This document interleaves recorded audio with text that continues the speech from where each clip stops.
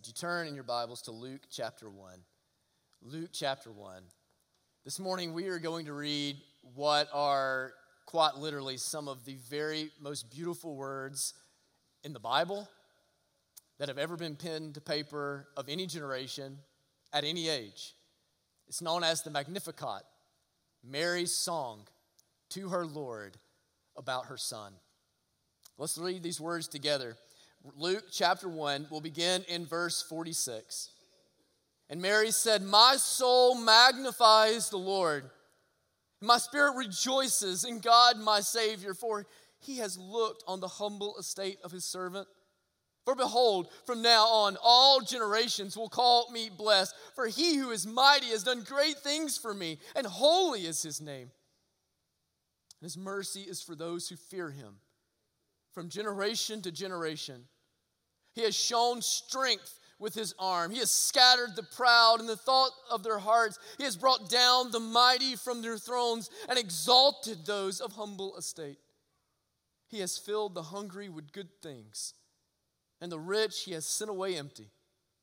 He has helped his servant Israel in remembrance of his mercy, as he spoke to our fathers, to Abraham, and to his offspring forever." Let's pray to the Lord together. Father, my prayer this morning, quite simply, is that you would thrill our hearts with the glory of Jesus, the way you thrilled the heart of his mother all those years ago.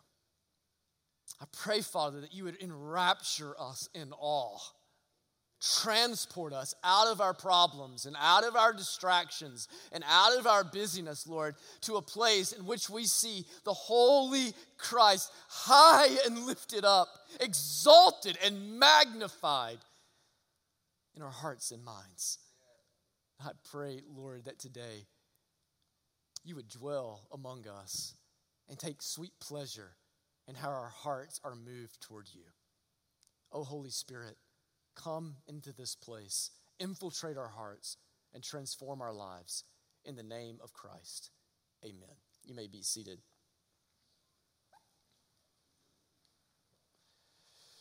So there's only really one season that gets its own music, right? And that's Christmas. And I know that a lot of you probably have kind of a love-hate relationship with Christmas music.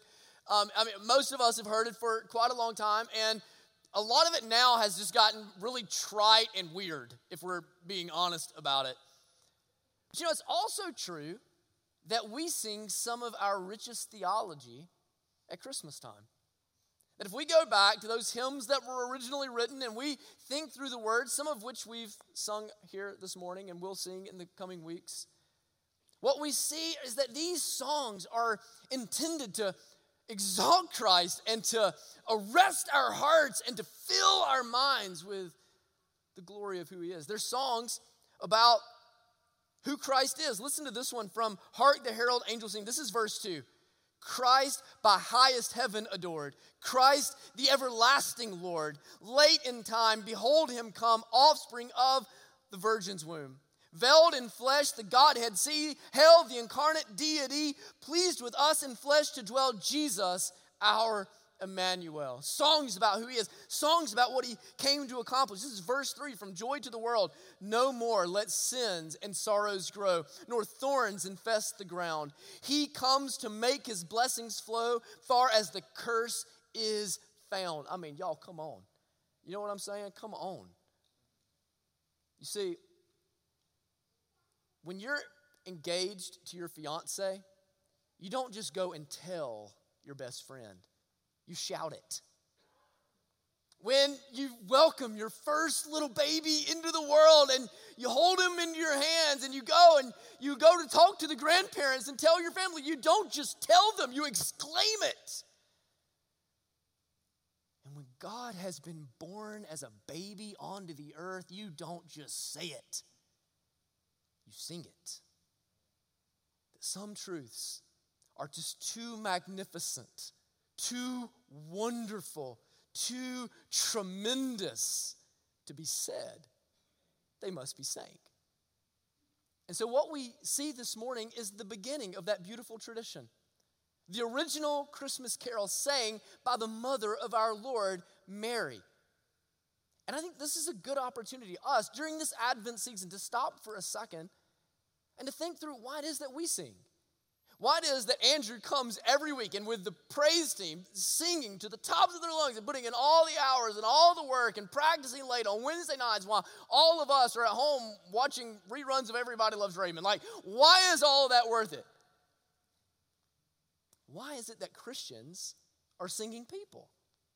I want to show you 3 reasons, at least 3, from Mary this morning. First, I want you to see that it's because we have seen God.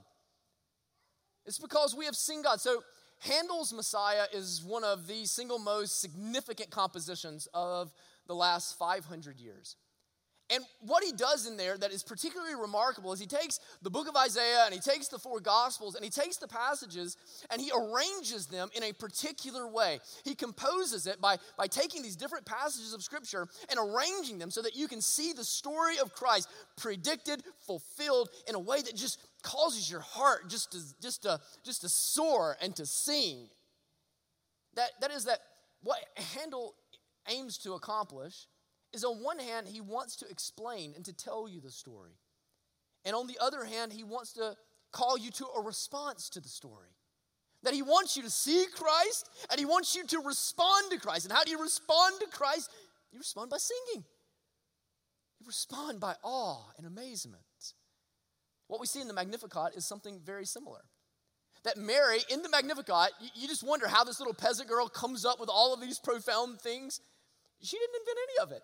She quotes no less than a dozen passages of Scripture in the Magnificat. What she does is she takes all of the rich Old Testament promises, all of the ways that God has worked over the thousands of years of his people, those things that she has memorized and treasured in her heart, all of a sudden she arranges them in a particular way so that she can go and exalt her Lord and say, God, you have been so good.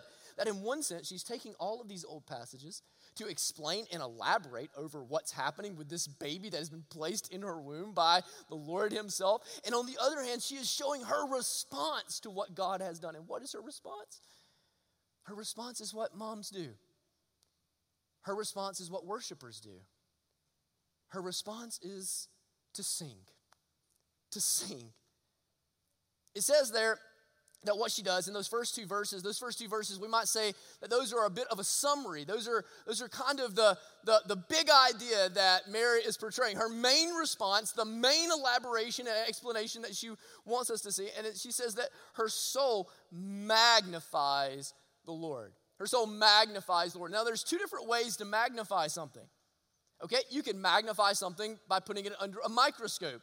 That is, you can take something that's really, really infinitesimally small, and you can magnify it and you can make it look much larger than it is so that you can actually behold it. There's a second way to magnify something. The other way to magnify something is not through a microscope, but through a telescope. And what a telescope does is a telescope looks off to something that seems like it's well beyond us, something that seems like it's far away, that we might see it so that we can see that it is actually much larger than it looks, so that we can see it, in other words, as it truly is. So that we can see Mars and Venus as the enormous planets, so that we can see the constellations and the galaxies for being as expansive and overwhelming as they are. And so what Mary is doing when she says, my soul magnifies the Lord, she's not saying, I'm making God bigger. She can't do that. She's saying, I'm training my telescope upon the Lord, that I might see him as he truly is. That I might see him as large and all-encompassing and sovereign and in control and powerful and wonderful and beyond comprehension and infinite as I possibly can. I want my telescope trained on the Lord so that I can see him truly. And what she discovers is good news for her. And what she discovers is good news for us. That when God is bigger, that is, seen as he actually is, then our problems are smaller. That is, they aren't the burden that we imagine them to be. Mary's got a lot going on in her life. We talked about this a little bit last week. Mary's got a lot going on. She is an unwed mother betrothed to a man who is not the father in an honor-shame culture. Hers is not an easy life.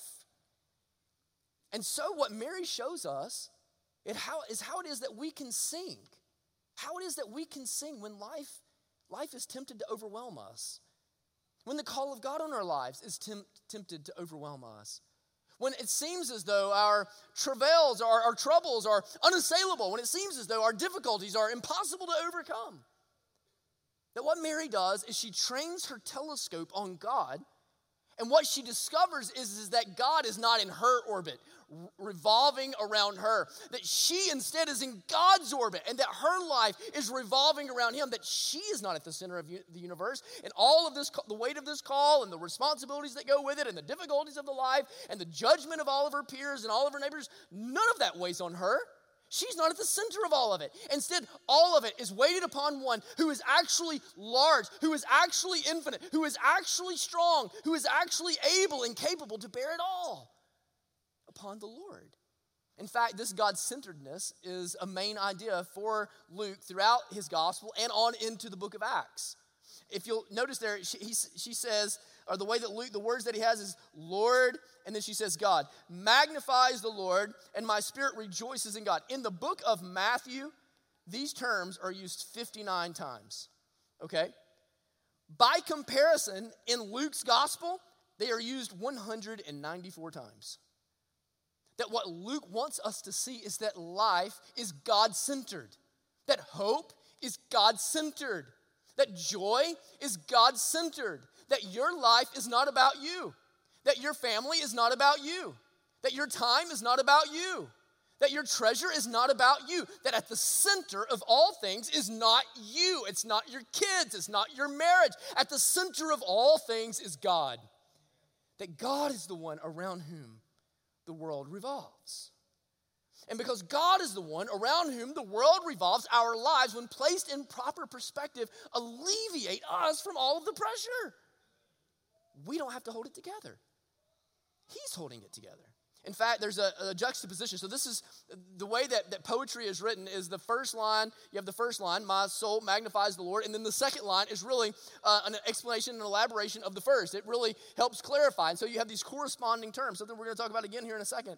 But you see this Lord and Savior. That is, there's one way to train your telescope on God, and you see how great God is, and it overwhelms you, and it fills you with fear and dread because you recognize, I am such a sinner, I am so insignificant, I am so small, what hope do I have to be cared for by a God like that? And you see yourself in the eyes of God as one who is completely to be overtaken by him. But there's another way, there's Mary's way. That I recognize that I am infinite, or that I am finite. I recognize that I am limited. I recognize that I'm filled with questions and unbelief. I recognize that I live a life of sin and unfaithfulness. I recognize that whatever call of God comes upon my life is too great for me to accomplish. And so he is my Lord, and he is my Savior. That as she magnifies the Lord, she is drawn near to the Lord. And when she is drawn near to the Lord, her problems melt to their proper size. Magnifying the Lord, seeing God as big, makes your problems appear very, very small.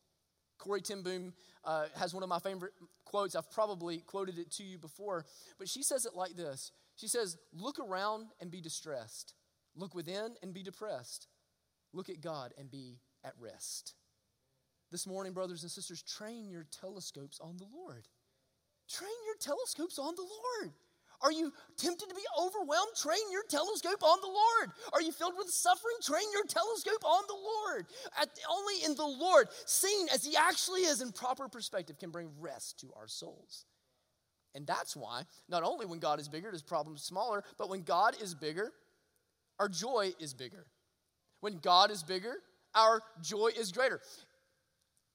Art's richest history is decisively Christian. It's decisively Christian. Why is that? God is beyond our ability to articulate. God is greater than our imaginations can elaborate. God is deeper than our philosophies can explicate. And what art is our attempt to express the seemingly inexpressible.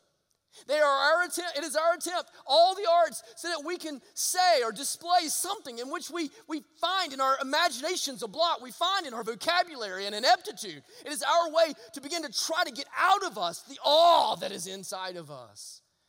Hans Christian Andersen, he says it like this. He says, when words fail, music speaks. When words fail, music speaks. So is there any wonder here why Mary sings? Is there any wonder here while she here has met face to face with an angel of God, an archangel Gabriel, and she is about to give birth as a virgin to the very Son of God, cloaked in flesh? What words do you use, man? No, you have to sing, don't you? You have to sing. Singing exalts God and it shrinks our problems. Singing exalts God and it shrinks our problems. There's another thing I want you to see here, okay?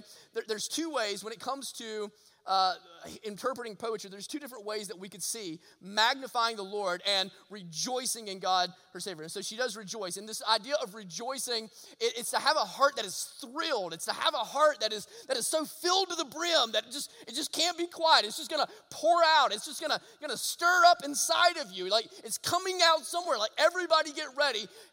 She's got something to say, right? So how do we see that the words magnify and rejoice correspond in the same ways that Lord and Savior correspond? Well, first of all, we can see this as a cause and effect. That in one sense, because she has magnified the Lord, because she has really seen him, because she has really laid her eyes on his greatness, on his kindness, on his mercy, on his intractable greatness, her heart is thrilled by it. She rejoices in it. She's overcome through it. Another way to see it is not just that it's a cause and effect, but also that it is an explanation and a further elaboration. That is, what I mean is that she is not just that because she has magnified the Lord, now she rejoices, but she is actually magnifying the Lord by rejoicing. That one of the ways that we magnify God, one of the ways that we exalt God is by rejoicing in him. By rejoicing in him. That's why any faith that comes to you and just makes it a bunch of things that you've got to do is not the Christian faith. That's why any understanding of Jesus that is driven by guilt is not the Christian faith. The Christian faith says that I have a heart that is so enraptured by the joy of Christ, so full of the passion of God, that I have no choice but to exalt him in my life. And so because she has experienced the goodness of God, because she has overcome by the power of God, because she has glimpsed the enormity of God, because she is entranced by the holiness of God, she says, I magnify the Lord, and I magnify the Lord by rejoicing in the Lord, that my heart has found the treasure that it has long sought, and it is thrilled to the brim, and God is then exalted in her in the way that she was designed and intended from the garden as an image bearer. And this sets into motion a cycle of joy that is intended to be in the Christian life. I magnify the Lord, and then I have joy in the Lord. And then I have joy in the Lord, and my joy in the Lord magnifies the Lord. And because the Lord is then magnified, I have even greater joy in the Lord. That what's meant to be accomplished is that your problems would be seen small, and your hope, it would stay fresh, and your joy, that it would be big. And so I say it again. The reason that we sing is because our problems are small. Not because they don't hurt, not because they aren't hard. We sing because they are small, because we see them as small when we exalt our God. And so we sing, exalting our God and shrinking our problems. So why do we sing? We've seen God. We've seen God. We've glimpsed him. Why else do we sing? God has seen us. God has seen us. Tolstoy, he once wrote that music is the shorthand of emotion. Music is the shorthand of emotion, that it is inherently emotive. Now, I've talked about this a little bit lately because I think it's really fresh on my heart. There was this time for me where the Christian faith, everything had to be perfectly rational. And I was working through that. And I was kind of, the pendulum was swinging back from a time in my life in which everything was hyper emotional. But the Lord has been bringing me back to the center lately. Because what I've recognized is that we can become afraid of emotion in such a way that actually depletes our life of the goodness that God intends through those emotions. How can you know a glorious Christ and not feel something for him? Like, there are times, there are seasons in which there are droughts, certainly. There are seasons in which things are difficult, or there's a dark night of the soul, or a depressive state. But when we catch a glimpse of God, when we begin to fellowship with God, it moves us inwardly. And that is certainly where Mary is. So as you move out of those first two verses into verses 48 and 49, Mary begins to kind of give you the why. Why is it that her soul magnifies the Lord? Why is it that her spirit is rejoicing in God? Why is it that this is taking place? And so she's really getting to a bit of her personal testimony. And as she gets into her personal testimony, the emotion ramps up. And she's attempting to figure out exactly how it is that she can express this great emotion that she experiences as she's thought about God and she's thought about the call that's come upon her. And the single perspective / emotion that she's most filled with is that of gratitude, thankfulness. She's profoundly thankful for what God has done in her life. We see this thankfulness in at least two different dimensions. The first is that she says, he saw even me. He saw even me. Notice there that she refers to herself in verse 48 as a servant. As a servant. Now, we don't really live in a servant culture, okay? But maybe some of y'all have watched Downton Abbey, okay? Servants are like furniture, okay? They're not supposed to be seen. They're there, but nobody's supposed to know that they're there. They do their work. They're not friends that you tell stories with. They're not people that you share memories with. They're not the ones that you go and tell the latest dad joke to. They have a job to do. They have responsibilities to uphold. In fact, servants are usually only known. They're like the offensive line in the sound booth, okay? They're only known when they make a mistake. Nobody knows they're there unless they blow it big, right? And for many of us, that's exactly our concept of who God is.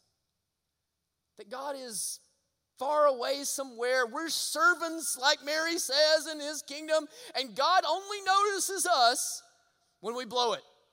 God only cares about what we do when we do something wrong. We just can't get it right, you know? But look at what Mary says. He looked on the humble estate of his servant. And from now on, all generations will call me blessed. This is what she says. My master, he saw me. Not because I'd blown it. Not because I'd tripped up. Not because I was so weak. Not because I was such a loser. Not because I'd upset him. My master saw me because he loved me.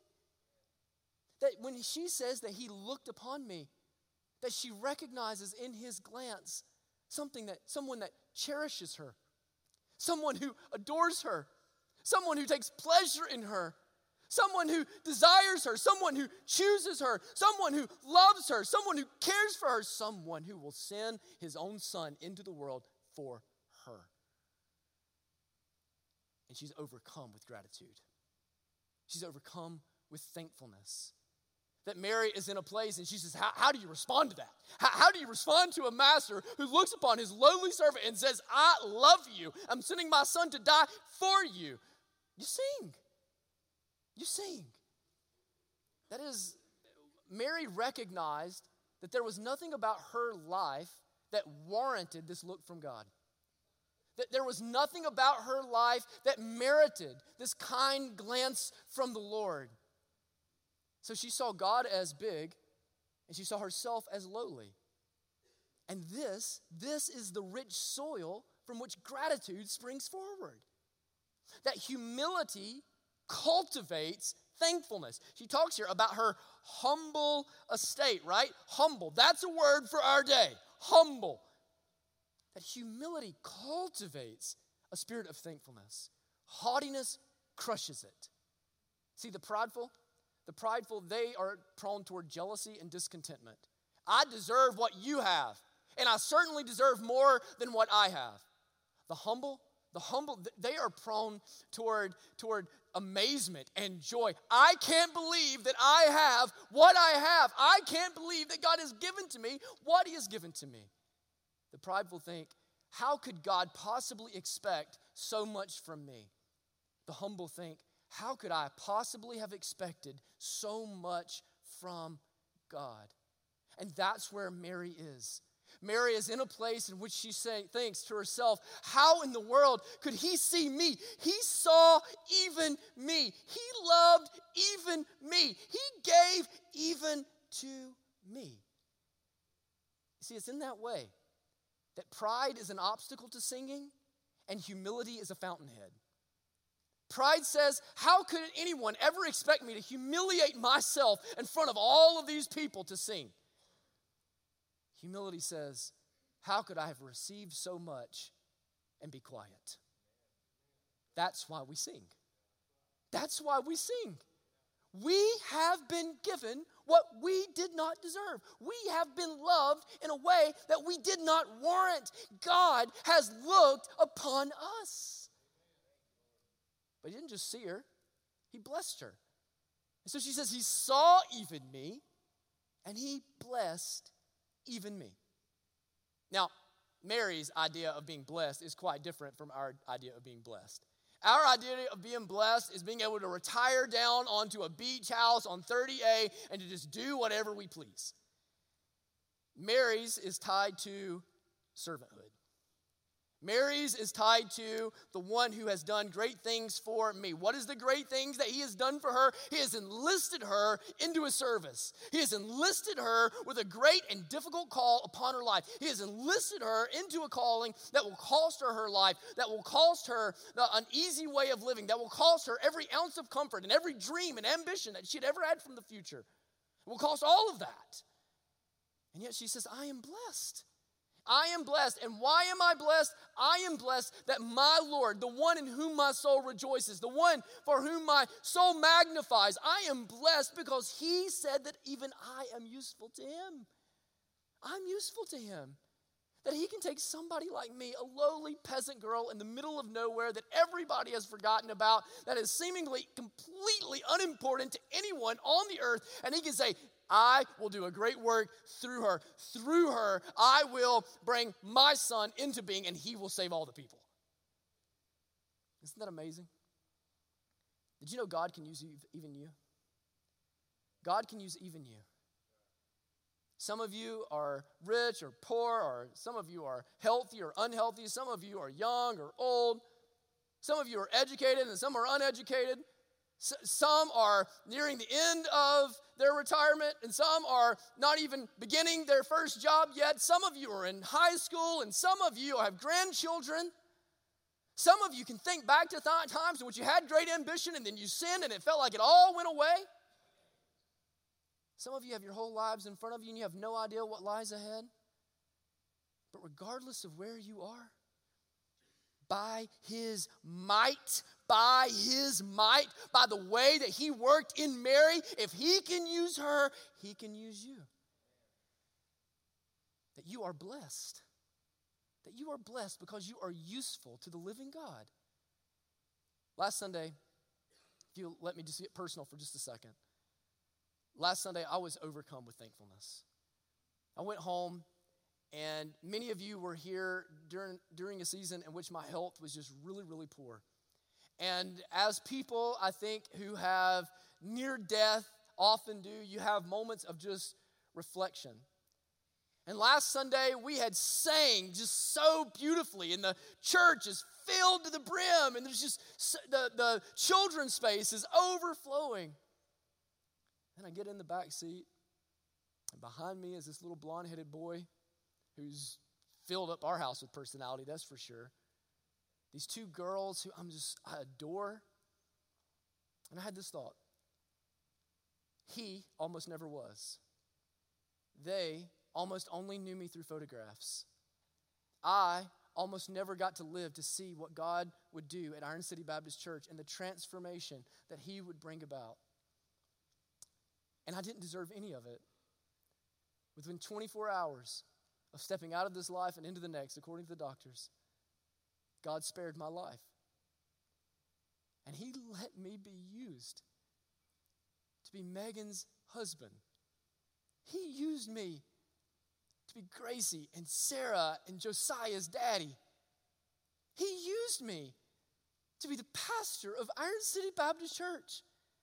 And if I have learned nothing, I have learned that I am too weak to have mattered in the economy of God. And yet by his kindness, by his goodness, by his sovereignty, by his might, he set his favor upon me and blessed me in ways that I can't even begin to articulate. They can only be sang. They can only be sang. He has blessed us, hasn't he, church? He has blessed us. We have a lot to be thankful for. He has blessed us. We have no reason to be quiet. We have no reason to sit there as stoics. We have every reason to elevate our hearts and exalt our Lord by lifting our voices and singing with Mary all those years ago. God has seen us. And God has shown us. That's the last reason. That's where I want to land this morning. That God has shown us. Several years ago, perhaps these last two stories are very related. Several years ago, I decided that I was going to take up whitewater kayaking. Okay? And as Cody Hale is prone to do, I went all in without any training. Okay? No wonder I got close to death, right? And so I decided that what I was going to do is I found that there's this place in Talladega Creek where you can hike in, and if it has rained at just the right time and just the right way, it's a Class 3 rapid. So I take this kayak that I bought as a discount at a store I worked back in college, and I walk it down into the thing, and I just strap on the PFD, the helmet, and I dive in. Never done it before, okay? Aside from one trip in Andrew's swimming pool that was pretty traumatic. But apart from that, and from a distance, that water looks like babbling brooks and such tranquility and docility, and it just brings calm to the soul, doesn't it? Let me just tell you, you put a boat in the middle of a Class 3 rapid, and all of a sudden, all logic goes out. It's not so tranquil anymore. You see, what I learned is what Mary learned. It's what Job learned. That which seems docile at a distance is actually quite fearsome close up. Right? That what Mary experiences is all of her life is she's heard about God, and she's heard about his faithfulness, and she's heard about his greatness, and she's heard about how tremendous he is, and how he has sustained his people and worked through his people and fulfilled his promises and did all of the things. And at a distance, it's such a tranquil picture. And now she finds herself right in the middle of the eye of the hurricane as God's favor has descended upon her, as she has been blessed by that look of the Lord, by that call of God. And that which seemed tranquil and docile at a distance is suddenly very turbulent in the middle of her life. And God is showing to her. She's recognizing and realizing that he is much stronger than he has ever seen. He says it just like this. He says, she has shown, that's where I get the word, the strength with his arm. That is his strength in the highest degree. Throughout the Old Testament, and you can make, this is really an allusion to the Septuagint, which we've talked about before, but there's the finger of God's strength, and there is the hand of God's strength, and there is the arm of God's strength. So if you go back to the Exodus narrative, God sends the plague of the gnats by the strength of his finger. He sends the other plagues by the strength of his hand. But when the Red Sea is parted and the armies of Pharaoh cross in and their wills begin to muck and the sea closes in over them, and the greatest superpower in the history of the world at that point is encompassed in the wrath of God, they are overcome by the arm of his strength.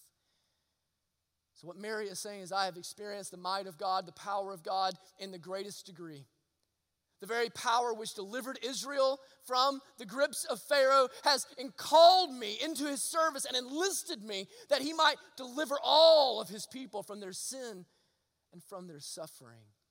And throughout this, there are three different demonstrations of his strength that you can see. First of all, he's able to humble the greatest. Look at what it says beginning there in verse 51. And he has shown strength with his arm. He has scattered the proud. That brings an image of Babel to our minds, doesn't it?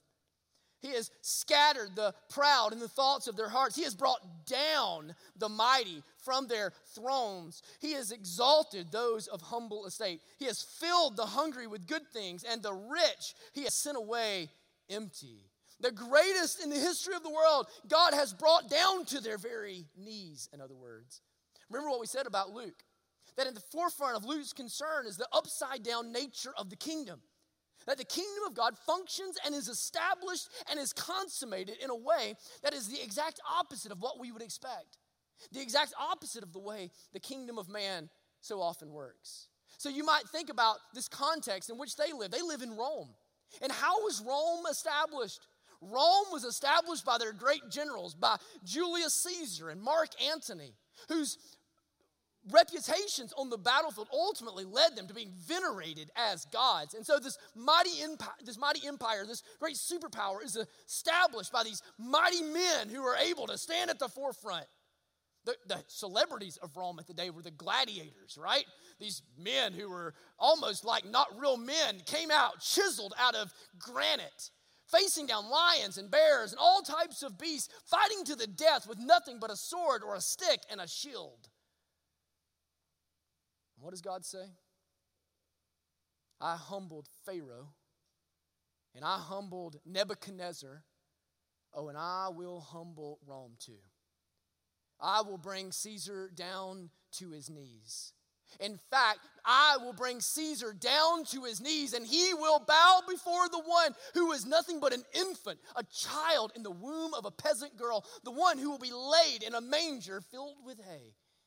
That before him, Nebuchadnezzar and Pharaoh and all of the mighty gladiators will bow down. Mark Antony and Caesar, all of them will bow down, and they will declare with all of the nations that Jesus Christ is Lord. That's how mighty he is. That's how strong he is. That he will humble the greatest. Not only will he show his strength that way, though, praise God, he is able to exalt the lowest. He is able to exalt the humblest. Look back to verse 52. He has brought down the mighty from their thrones, but there's an exaltation that happens too. He has exalted the humble estate, like Mary.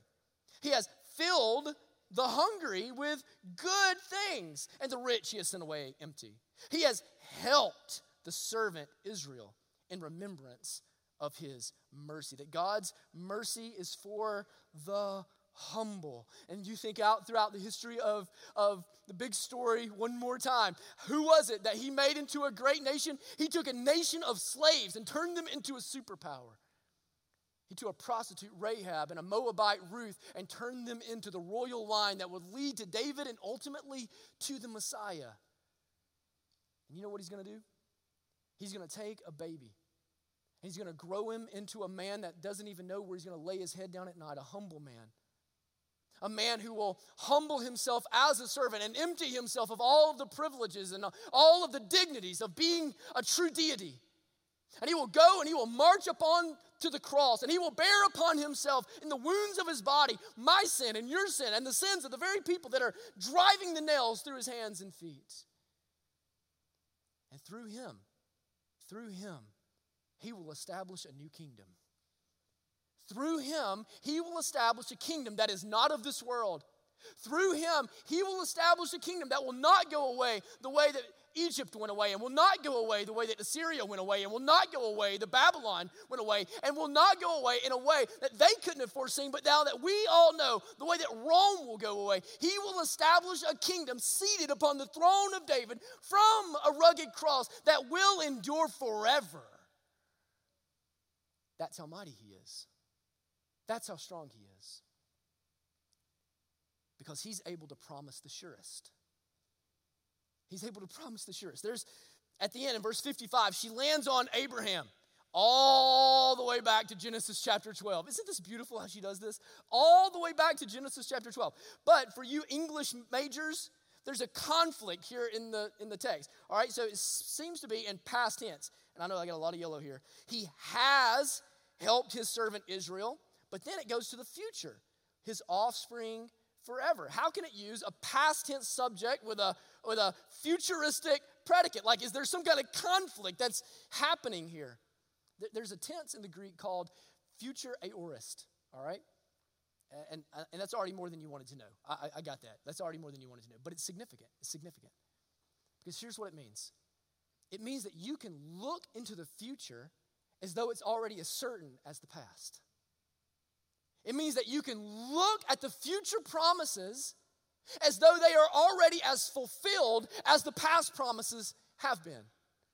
That you can look forward as though it is already written in the history book.